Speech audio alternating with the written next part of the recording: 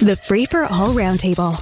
Round 1. On round 1, Pavan Bratch is here, serial entrepreneur in marketing, tech, and real estate development, and a part-time farmer.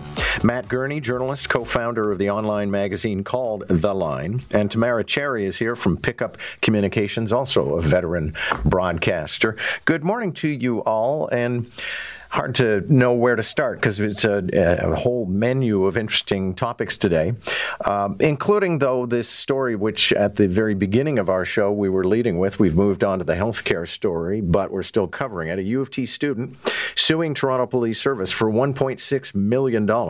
And the quick story is, I'll start with Tamara Cherry on this one, but the quick story is he was misidentified as a guy that the cops were looking for. One thing led to another, and he ends up face down on the pavement getting tased. They go into his bag, which his lawyer also says they had no business doing, found his ID, realized they had the wrong guy, and said, sorry about that. And he says, that's not good enough. Tamara? I hate weighing in on things where we only know one side, John. Clearly, this young man doesn't appear to have done anything wrong. I doubt he did anything wrong, but we also don't know what police were investigating. So let's say, for instance, that something very violent had just happened and they were looking for the suspect and trying to prevent another violent incident from happening. And it was an unfortunate thing that this young man matched the description. I get frustrated in the world and in journalism sometimes these days when people demand either, and forgive my choice of words here, black or white. There's no room for shades of gray. There's no room for, any sort of thoughtful discourse.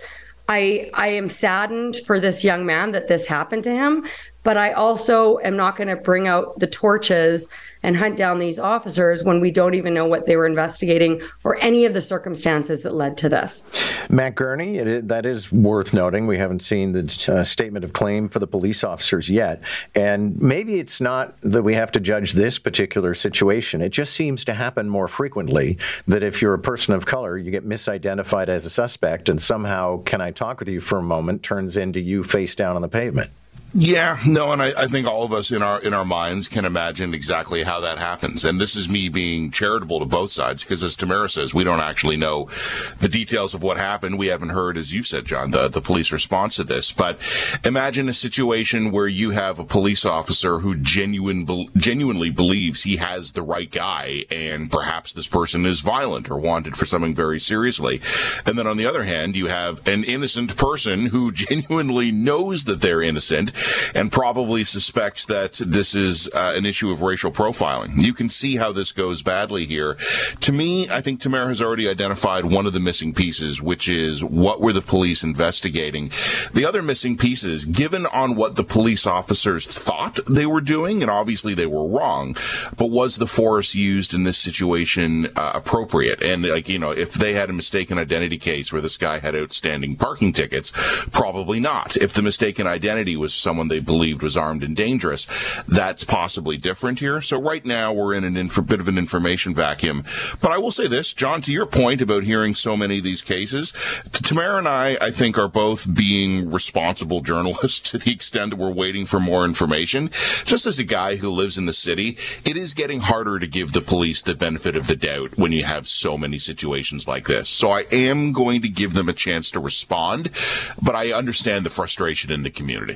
Well, Pavan, one of the things that the claimant says in this case informs the story, and that is as soon as the cops drew close, he started getting nervous because he was bearing in mind all of the negative outcomes of previous encounters of other people of color. So it sort of folds in on itself, and then all of a sudden the police are asking you why you're so jittery if you're innocent, and next thing you know, you're having a fight. Yeah, we've got this classic problem that's entrenched in the community where they don't often trust the police. And it's frankly, if you look at what's going on in the schools, it's kind of going the opposite direction now. They're resisting having police come into schools and attempt to create relationships with students and to try and break down these kinds of barriers that exist. And it's really going the wrong way. And on the flip, so and like both have well said, we'll wait to see the facts here, but we certainly have to kind of break this impasse because it's critical. We've got a lot of people that are committing serious crimes who are getting away let off just because they weren't approached in the right way, and that's a problem too. Can I just add one quick thing based on what Pavan just said about the schools? I would just point out that it's politicians that had a problem with police officers being in schools, and maybe a small sector of the population. It's always the loud minority. I would say that teachers, students, parents were very upset when the school resource officer program was ended, because that was a really awesome program that was doing a lot to repair and to build relationships in the community. Yeah, no, it's a huge mistake. Fully supportive of that. I always thought it could over the years lead to such a better relationship between police and the community, and instead we pulled them out because a couple of people were squawking. Let me ask you about the statue of Sir John A. Macdonald outside of Queen's Park. I used to think that our friend Joe Warmington was just being kind of panicky, but now I suspect he's right. They covered it with a shroud after it was vandalized. They covered it with wood hoarding. I think it's just going to disappear. Pavan, are we necessarily impoverished? It's not like he doesn't have a few other statues. There's lots of statues available.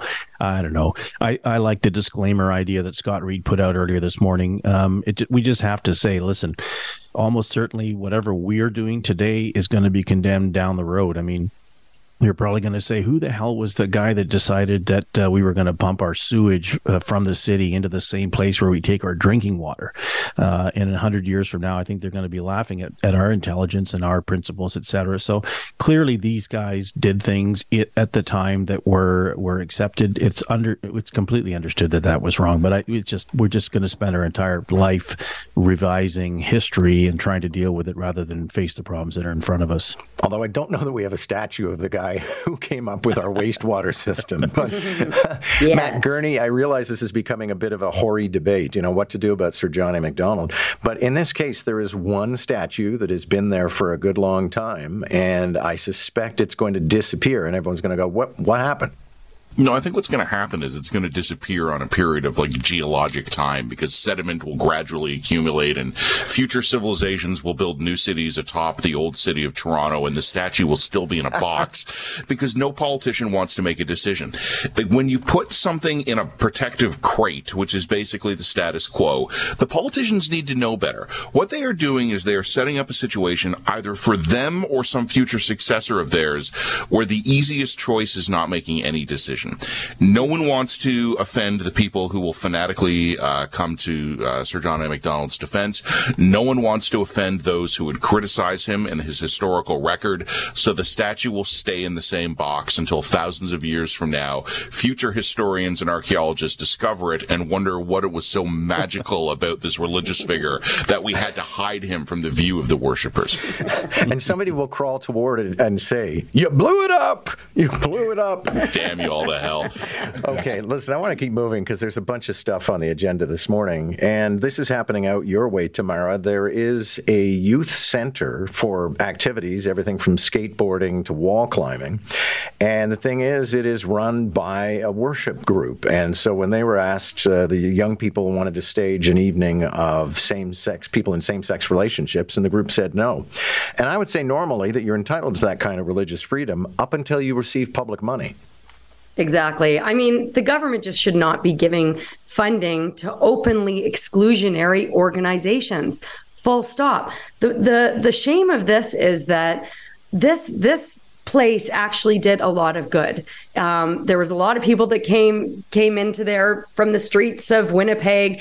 There were a lot of LGBTQ plus youth who met each other that way, which is the irony in all of this, because then when they wanted to actually talk about, some of these policies, they were just being grilled on their sexual orientation or gender identity.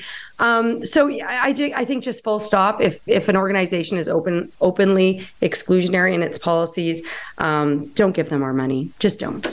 Yeah, Pavan, the problem here, I guess, would be everybody loves the idea of a community center, and there's an organization willing to pay for part of it and run it. So the government thinks, well, it's a win-win up until that organization starts imposing some sense of morality.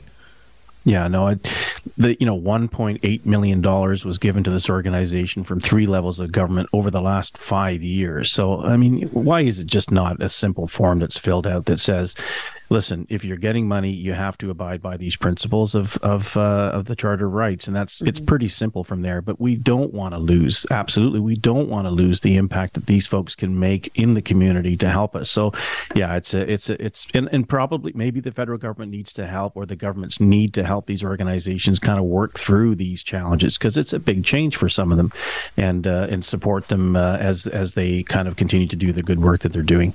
Matt Gurney, we lost over the weekend, and certainly to me it was very, very unexpected. I don't know what the circumstances were, but David Onley, who was a broadcaster who actually started out right here at CFRB, became the lieutenant governor in the last chapter of his working career, passed away at the age of 72 on Saturday. And honestly, I don't think I can think of a finer man.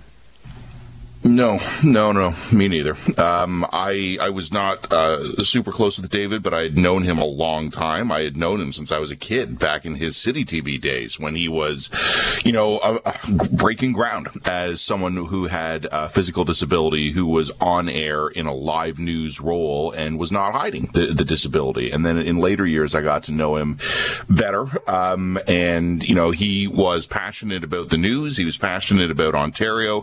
So we talked a lot about our mutual interest there, but in recent years we also just talked about hockey, because he was always enjoying videos or pictures of my son, who's a little fanatic little hockey player that I'll put up, and he said it reminded him of his own sons growing up, and he really enjoyed that. That was kind of the opening for a friendship between him and I. He was incredibly gentle and decent, and I don't know what happened either, John. I spoke to him not that long ago, but I was shocked to hear this on Saturday. It's in our line of work, when something like this happens, we always say, oh, it's a terrible loss. This is a terrible loss that I think a lot of people in our line of work are actually really feeling inside. We're not faking it this time. This was a hard hit on Saturday.